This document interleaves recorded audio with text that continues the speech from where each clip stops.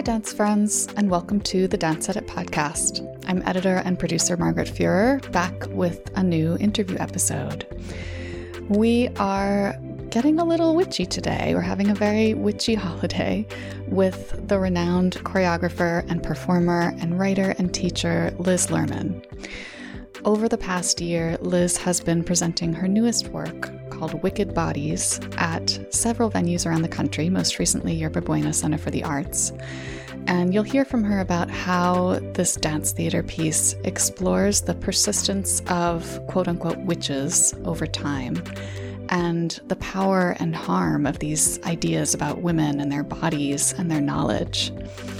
She also talks about why those issues resonate so profoundly right now, because like all of Lerman's work, Wicked Bodies is deeply engaged in the social and the political. Much of Lerman's artistic life has been spent looking at how the creative process can help us better understand and respond to the world around us. She believes with inspiring conviction in the power of dance to make change. Real change in the studio and well beyond the studio too. Before beginning the interview, I also just wanted to note that Lerman will turn 75 in a few days on December 25th. So wishing you a very happy birthday, Liz. Here she is.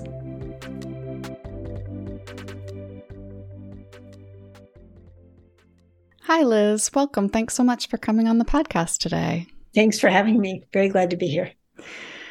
Your latest work, called Wicked Bodies, was first inspired by a visit to an exhibition at the Scottish National Museum called Witches and Wicked Bodies, which had all of these sometimes grotesque but often very powerful images spanning multiple eras of history. Every era has had its witches.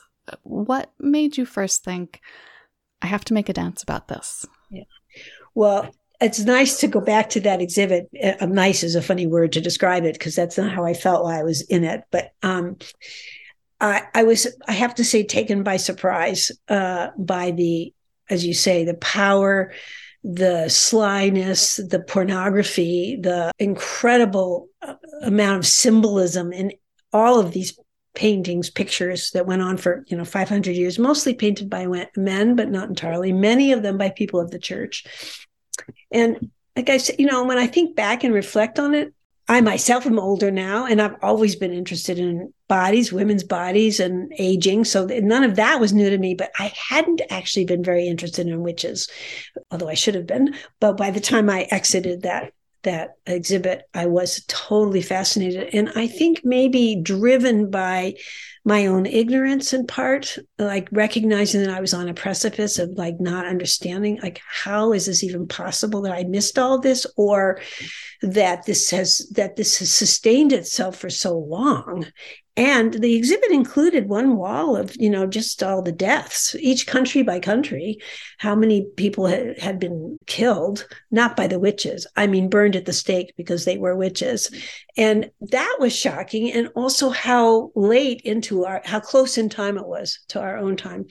So I was moved, came outside, and you look out over this landscape, and there's some trees back and behind the sort of green rolling little meadow that's right in front of the museum. And it's, it's not like there were witches there, but honestly, my imagination brought forward immediately witches of all ages, just like flitting among the trees, and joined with this idea, which I often have when I think about making something, which is, I don't know enough about this, but if I make something, I'll know something.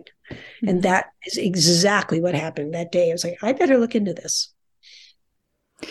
Yeah, it's interesting, too, this sort of through line of knowledge being at the center of this project. The idea of witches as women who know things.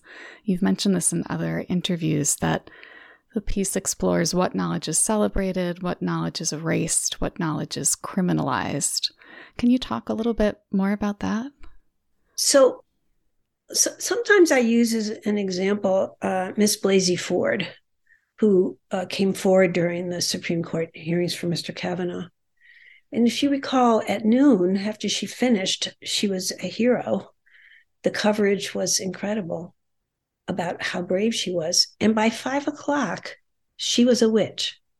And if you go back and look at this and just watch it, you'll see the criminalization of who she is as a person, how she could possibly thought this, how could she have possibly brought this to the public's attention? And it couldn't actually be him. That was the problem. And that's an interesting example of the nature of the criminalization and the nature of the power systems in place that support the criminalization, when in fact the knowledge could be seen as actually, as it was at noon, brave, courageous, calling forth something that we are afraid to talk about, or we are afraid to bring into our midst. And often that has been the story. So that's an example. There are many. And, I really, like a lot of the work that I take on of this nature, where I know I'm going to be at something for a few years, there are a lot of tributaries. And the research, you go off, you interview people, you think about things, you have rehearsals, you try stuff out. I'm constantly testing in rehearsal. Does this thing have any potential? It always has potential in my imagination, and in the imagination of those that have gathered. But does it actually have any way to move forward in a stage sense or in a performance way? And the criminalization question I looked at for quite a while, just because the numbers of who is being incarcerated in our prisons right now at the most rate, who's being held the most, and for what reasons.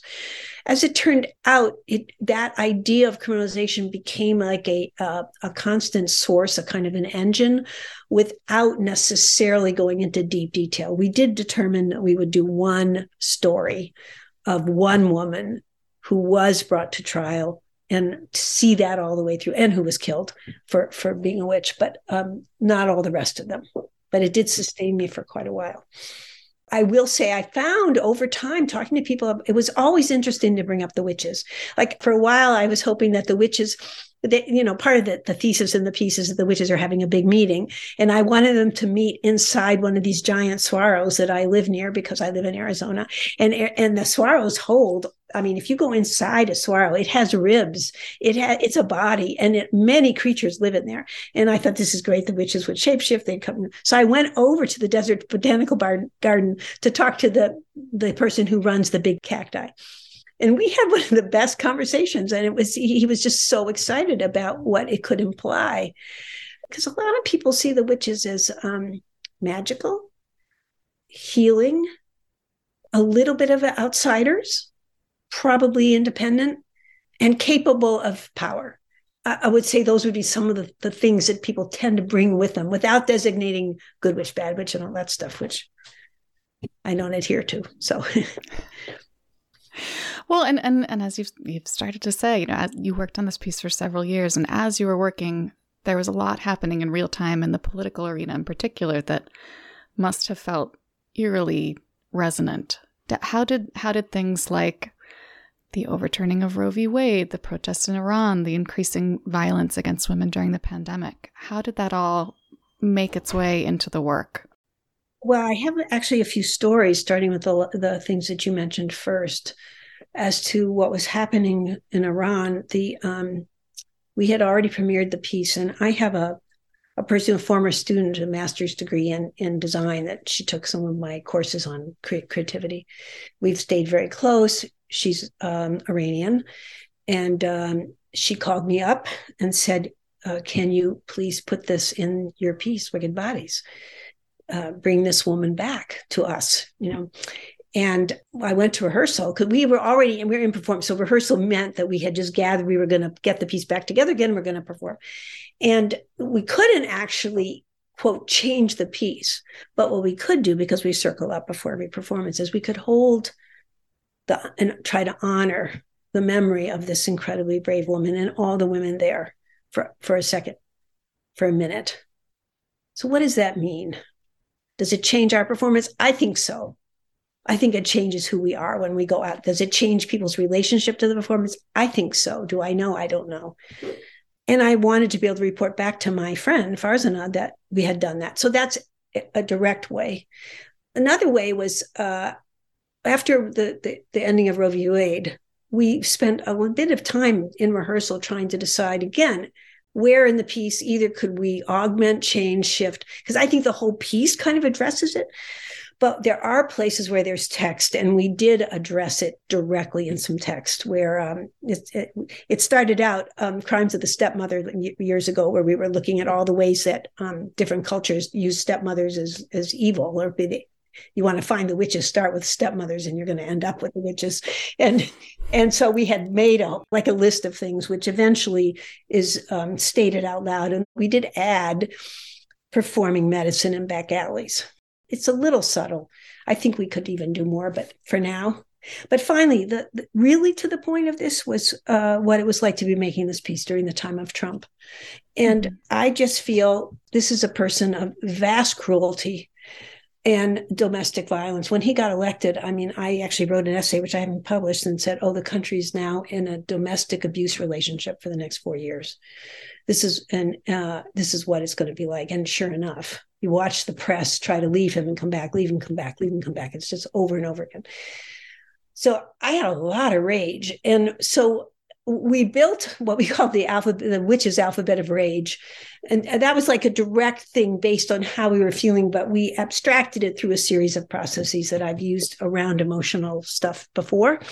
And that became, it's not even that it's that much in the performance, it's that it existed and that we could rely on it and that we could go back to it. It's almost like it was default movement that you could throw in when you needed something, when you were stuck and you had to get through something. And then later on, we might have taken it. So that was something. And then finally, the decision to use James I as the of the many, many people responsible for the murder of witches. I like to remind everybody, legally, all these murders were legal. The state is doing the killing. Which one should we choose? And I took James I in part because, it's the James I Bible. And I wanted people to know that that Bible is by the same guy who was also responsible for a lot of these deaths. But also the idea that a single person can create such havoc. One person can create international havoc. That's how the current contemporary world played itself out in our rehearsals. Not to mention then also the things that each of the performers were going through in their own lives and how those stories wrap their way into whatever we're making. Yeah, I was wondering about that too, actually, because, and I guess it's not surprising, as we've seen women's bodies under attack by various political establishments in pop culture today. There's a growing fascination with witches and witchcraft. Everybody's doing tarot card readings and charting the planets. There's like witch talk, this community on TikTok. Have you heard of witch talk? Well, there's so much. I laugh because when I started the project, if you went to a bookstore and looked up on the witch shelf, there'd be like 3 books. Now there are just so many. So I just think, yes, it's quite a moment. I mean, I can think of reasons why it's happening, and not the least of which is the political climate. I mean, our young people are just so wonderfully dramatic as they step into the world and demand a better world. And the resources on which they are drawing in order to help create a better world are not going to be limited by some of the rational forces that were coming up. Yeah. It seems like and you've touched on this already too, but in these depictions of witches and other magical women, there's often the tension between victimhood and power, in that we see them being tortured and killed, but then also the strength in their bodies is inspiring fear too. As you did all your research, did the scale seem to sort of tip more in one direction or the other, toward victimhood, toward power? It's such a really great question. I'm so glad you asked. When I was young, I used to make 3 or 4 dances a year. Now it's 3 or 4 years to make a dance. And some of that is the fact that I need more time. Some of it's the economics, and some of it is what I'm trying to understand. This particular case, I would have been happy to have taken the time, but then the pandemic stretched it out as well. The reason I'm glad I took the time is that the first 2 goes of trying to get this piece together, the witches were victims. I mean, my construct was, so the first one was, I thought someone was collecting witches because they wanted their knowledge. And I loved the idea of it. And we got into it and it was really interesting. We looked at collections. We talked all about, museums. We tried all this stuff. But the fact is that the witches were being collected. And even though I was designing this liberation scene where everything that had ever been pinned down or held in a cabinet was going to be freed, so there was a big liberation scene, the bulk of what we were doing was we were victims. And I didn't like that. So I moved away from that. And then I went through a period where the witches were witches because they had survived previous extinctions. And that's how they had gotten their knowledge, which I don't think is actually wrong. I mean, we know that we carry knowledge from creatures, and some of that lives in the piece. We still have a section where each of us carries the movement of a now extinct creature as if that is one of our jobs. But it took me that long to move through the victim place and my rage and my grief. And even up to the premiere, when we finally premiered, not 2 years after we thought we were premiering, but the actual premiere, even then I was feeling that there was a missing section about the relationship between rage and grief. And that particularly I feel for women, that this is a place where, at least I see in myself, the speed with which I might move between those two emotional states. But I actually tried to make it and I couldn't. And then I couldn't figure out where to put it. So I stopped trying to do it. And I felt like that was like the last step into this power, because now the whole second act is just spectacularly about the power of the women and the witches. Well, they're not all women, but the power of these people and the stories they have to tell and the kind of narration they want in the world. And anyway, it took me a while to get there. Yeah, actually, I was going to say your shows tend to sort of elude direct description, like a lot of good art does. But for people who haven't been able to see Wicked Bodies yet, what did all of this research, all of this inquiry end up looking like in performance? Yeah. Well, first of all, everybody should imagine the most amazing cast. Just an incredible cast of characters and people who stayed with me all this time. And, they come from really different dance backgrounds and they're different ages. And I really feel they came to love each other, really. And we built quite an ensemble. And as Paloma McGregor said, as we were in our last show in San Francisco, we're kind of a pickup company, but we're behaving like we're a company. And that was, I think, a certain truth. Once we saw we were coming out of the pandemic, or at least beginning to, and that this piece would be part of the coming out of the pandemic, I did ask the question, how can the witches help? Was the way I thought about it. And what came to me is an idea that we want intimacy and that we would want spectacle. And intimacy, yes, we've been intimate with all the people that we've been staying close in, but now intimate with strangers in a way, and that we would want spectacle beyond our computers because we've all been, glued to our streaming services and all that. So Wicked Bodies does both. It starts with, you walk into the theater, the lights are all on, the witches are all out in the audience, and so are the local dancers that we work with who are part of the beginning. And everybody's just talking. You get to talk about, what kind of witch are you? And what do you think about, what's it like to be back in the theater? All the witches, but you're in little pods. And then all of a sudden, there's a fantastic entrance, and usually people shriek. There's thunder and lightning, and people actually applaud. I mean, it's so much fun. That there's a lot of raucous. Someone said to me, it's like a rock and roll show at the first half. It's just really wild. So, and then they dance in the aisles, and we try to I just wanted that closeness, that idea that, the person you just were talking to is actually somebody who's right next to you moving. And then we have this conversation about extinction. The lights go back on. Everybody's talking about loss, extinction. What would you like the witches to carry? And it takes a real turn, and it's beautiful. I think it's a beautiful section. Again, they dance in the audience, but they eventually end up on stage. And then from then on, we're on the stage.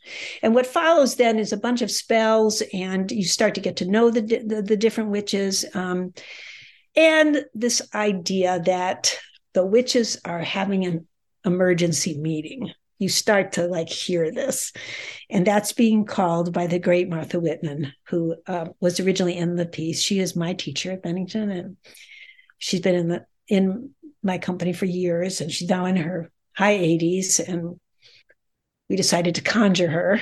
And so she's present on screen, and it's, I think, kind of beautiful, but she's calling us to this meeting where it turns out the witches one of their jobs is they choose a narrator of our stories every 500 years.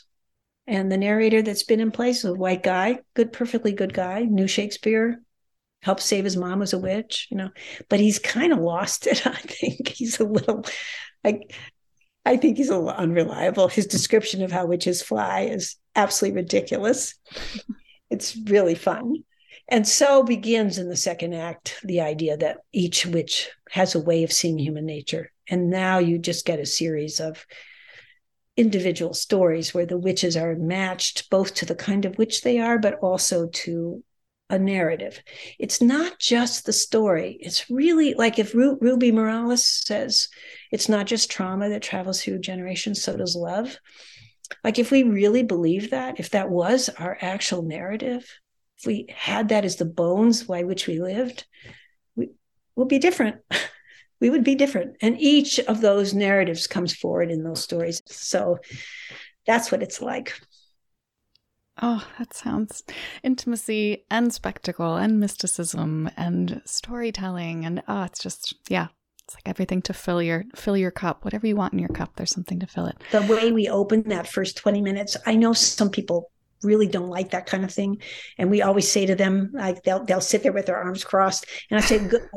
I said to the witches, just say, good, you're in the anarchist chair. You're in just the right place. Go ahead. Just stay there. You're great. Which takes, but I do think, and we've heard from audiences, it just means so much to them. And they're in a completely different place by the time we unroll the rest of what it is. And so are we. Mm-hmm. The feeling in the theater is just wonderful. And by the end, really shared between the audience and performers. And that makes me happy. Yeah, everybody's been invited in. Yeah.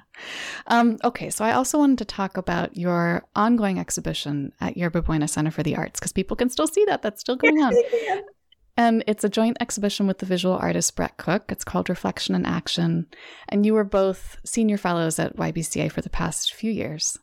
The two of you, I don't know Brett Cook's work that well, but the two of you seem to have pretty different aesthetics. But where is your common ground, and how does the exhibition reference that or build on it? I wish everybody could see me right now because I'm just grinning ear to ear, because it's just been one of the great gifts of YBCA in the pandemic was to get to be in relation with Brett Cook, a person I did not know before they asked each of us to come in and be senior fellows.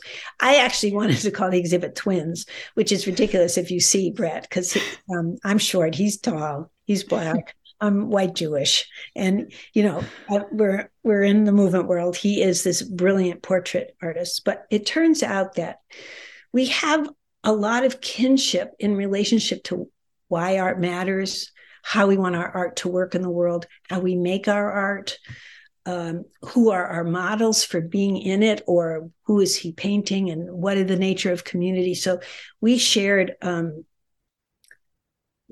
way more than I ever thought possible with somebody whose work looks so entirely different when you see it. And so the exhibit is framed with these conversations between the two of us in each of the rooms. There are a few of them where you can listen to us, maybe talk about all the things that we like to think about, from spirit to people to process. So it has been a real gift to be with Brett.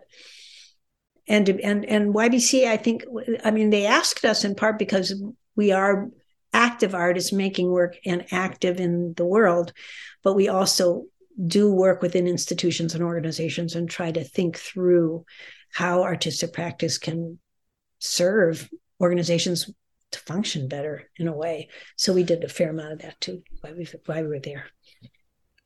That actually leads right into my next question, because you're, of course, a professor at Arizona State University too, and it seems like your work there is often about cultivating exactly this kind of maybe unexpected common ground between dance and other areas of study and research.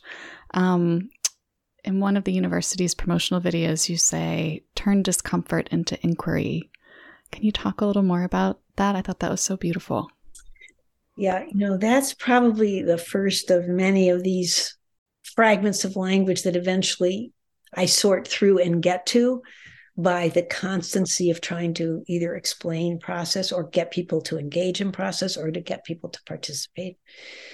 I think, for me personally, was noticing that I had a lot of inner complaints and judgments, and that when I could move these to a place of, well, asking a question, first of all, I felt better, mood lightened, and I could actually approach it, do something. Now I actually have a lot of artistic tools that actually help you move from discomfort to angry. But the simplest one, let's say you're complaining about something, you just put the words "I wonder why" in front of the complaint, and you turn it to inquiry. Like, I'm really cold. I wonder why I'm cold. Oh, the weather changed or whatever.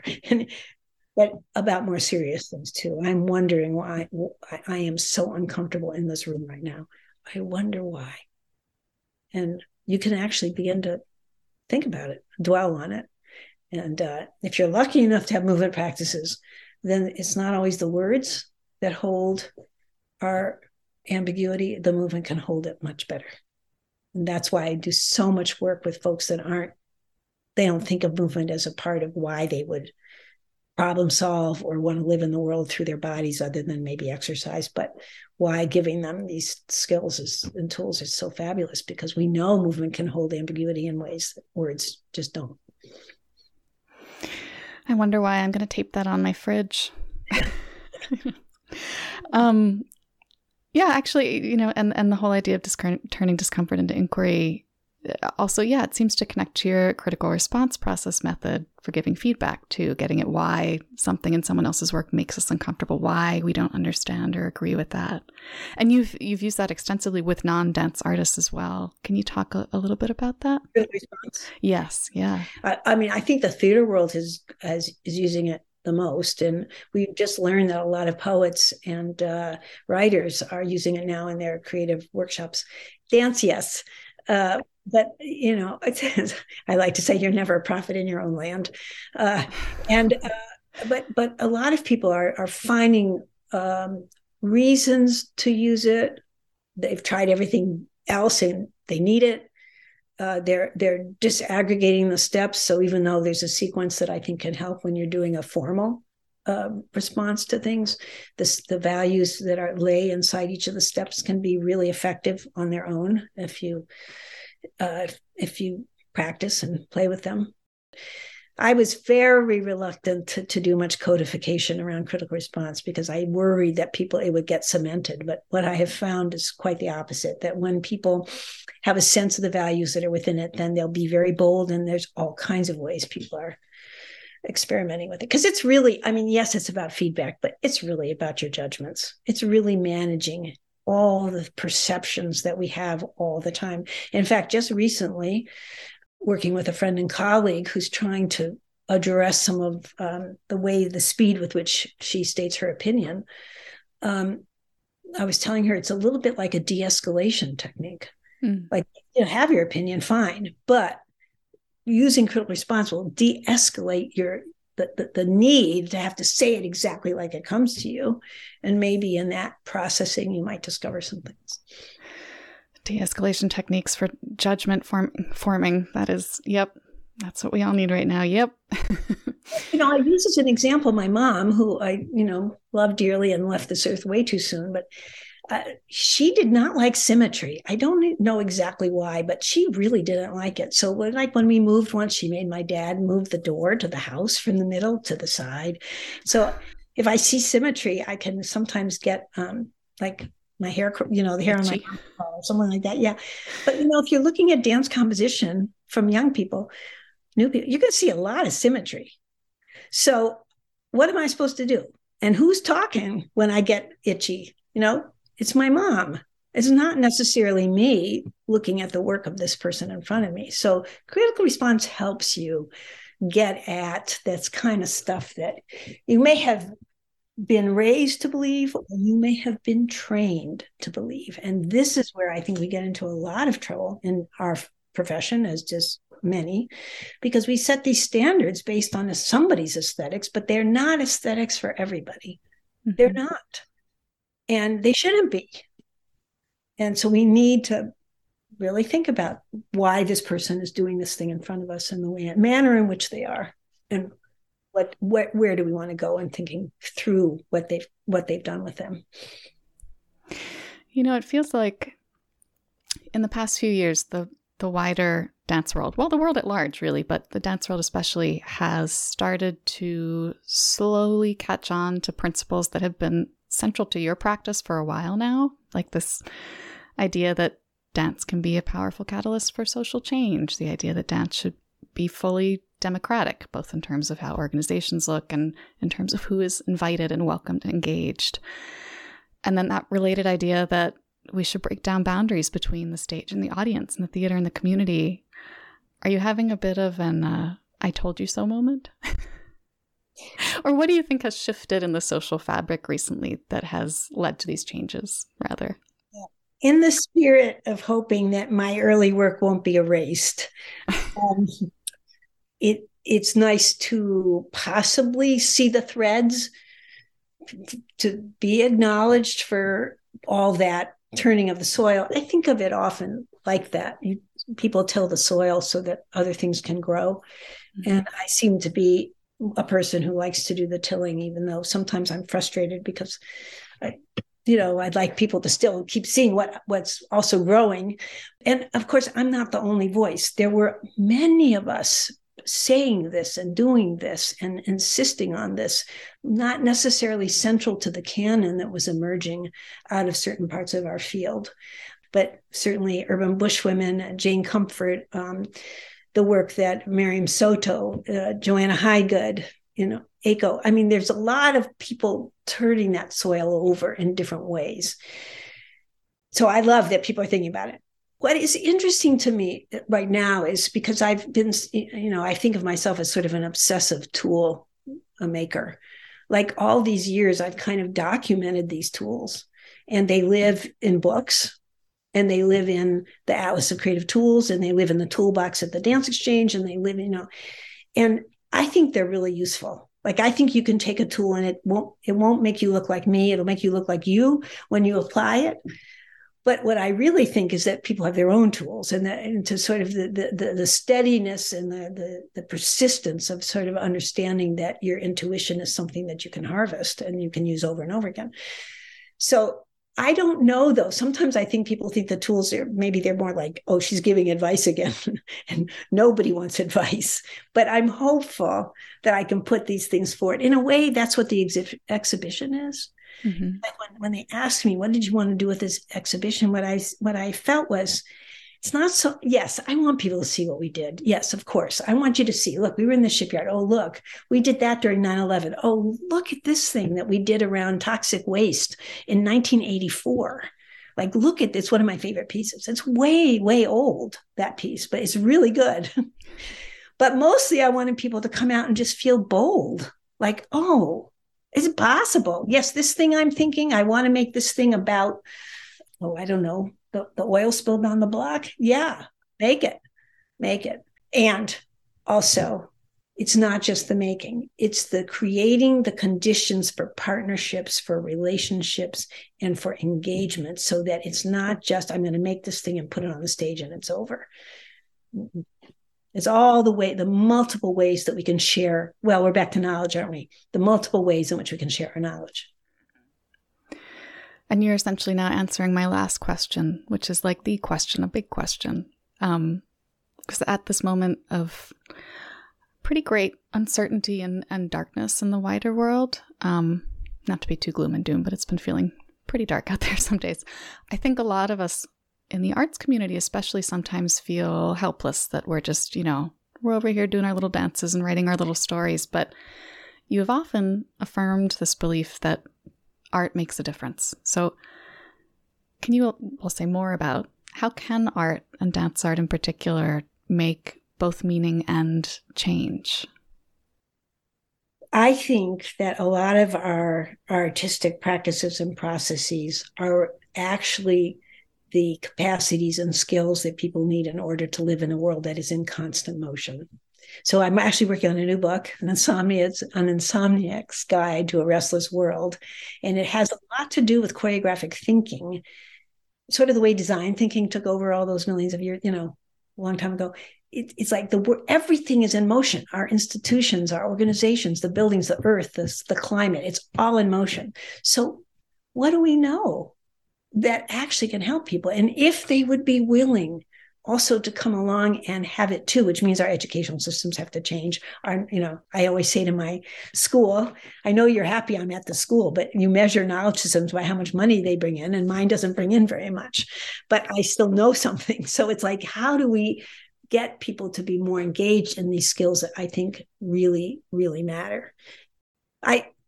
One of my labs over the years has been my synagogue in Washington, D.C., even though I don't live there anymore, but I go back, and we did participatory forms of worship for years there, which always surprised and shocked me. It was something I just did on the side, and a lot of them never came to see my shows, and they didn't, it's just a world. But this year, when I was there for Yom Kippur, which is I do something participatory the afternoon, which is it's a big holy day in the Jewish calendar, and everybody dances. It's a thing. But just before it, the story of Jonah is told every year. And this year, the rabbi tells the story of Jonah. And Jonah's the one who gets swallowed by the whale. He's the one who's running away from things. And the rabbi says it this way. He says, he's running away. He doesn't really want to face God. And he's finally in the whale, and he finds out that, you just can't escape God. And then he turned it over to me. And I always say a little bit before we start doing all the moving.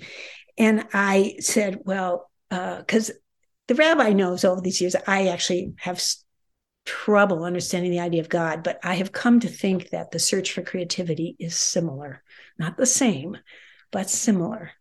It's magical. The more I understand it, the more I don't understand how come it happens. The more I create the conditions for it to exist, the more surprising it is when it happens. It's just like, and the more I teach all my students constantly how to harvest all the stuff they already know, it's still, so I turned to everybody and I said, well, you can't escape your creativity.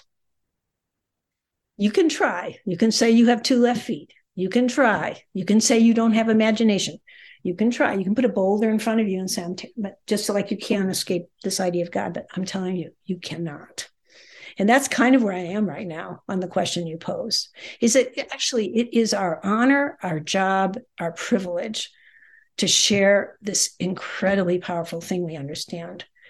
And the art world needs to change the system so that more people can participate. I love the idea too that as you realize the extent of your own creative mystery, your faith in it also deepens. I think it's not unlike, I've heard people who are in mystics or people who are trying to understand meditation and that almost everybody says the same thing. That's why there's so much rigor around doing it, and why there's so much, how it's so interesting to stay on the path and keep trying and keep trying and keep trying, because it's really, it's believable and unbelievable. And I can feel like I have a hand in it. Like I just made that thing, and I can also stand back and say, how did I make that thing? Where did that come from? How did that even happen?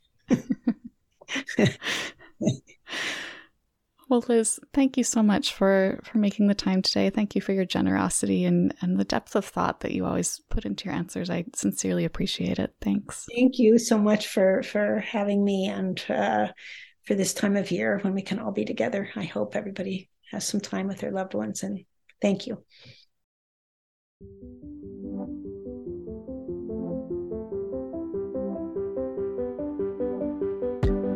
Another big thanks to Liz, who is, I know you just heard it yourself, but just the most giving and kind interview guest. In the show notes, we have links to her website, lizlerman.com, and also to the Yerba Buena Center for the Arts site, which has more information about that ongoing exhibition with Brett Cook. That exhibition runs through next June, by the way, so if you are in or around San Francisco, you have lots of time to stop by and take it in. And thanks to all of you for listening. We'll be back next Thursday with a special holiday treat for you. Stay tuned. Until then, keep learning, keep advocating, and keep dancing.